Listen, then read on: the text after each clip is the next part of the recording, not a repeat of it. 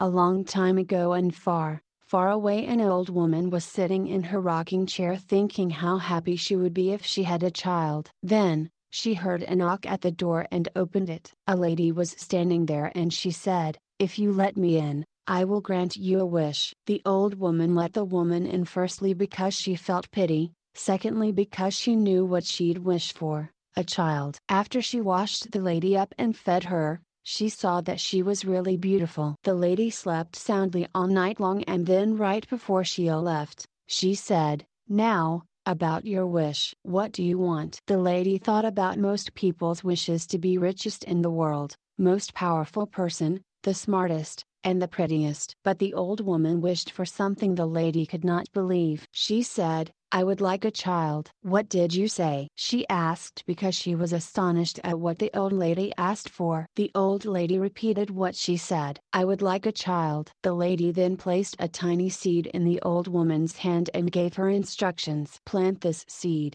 water it carefully, watch over it, and give it your love. If you do all those things, then you will have a child." So the old woman did all of those things the lady had told her to. In a week, there was a beautiful yellow flower in place of the seed. The next day, the flower bloomed. Inside the flower was a beautiful little girl who was the size of the woman's thumb, so she called her Thumbelina. She made her a little dress out of golden threads. Thumbelina slept in a walnut shell and brought the old woman joy and happiness. But, one day when Thumbelina went down for her nap, a frog hopped through the open window and said, "You will be a perfect bride for my son." And she took Thumbelina to a lily pad and hopped off to find her son. Thumbelina cried and some little guppies heard her and chewed the roots off the lily pad to help her escape. Thumbelina's lily pad floated away. A few hours later, she finally stopped floating. During the summer, she ate berries and drank the dew off the leaves. But then winter came and she needed shelter. A kindly mouse let her stay with it,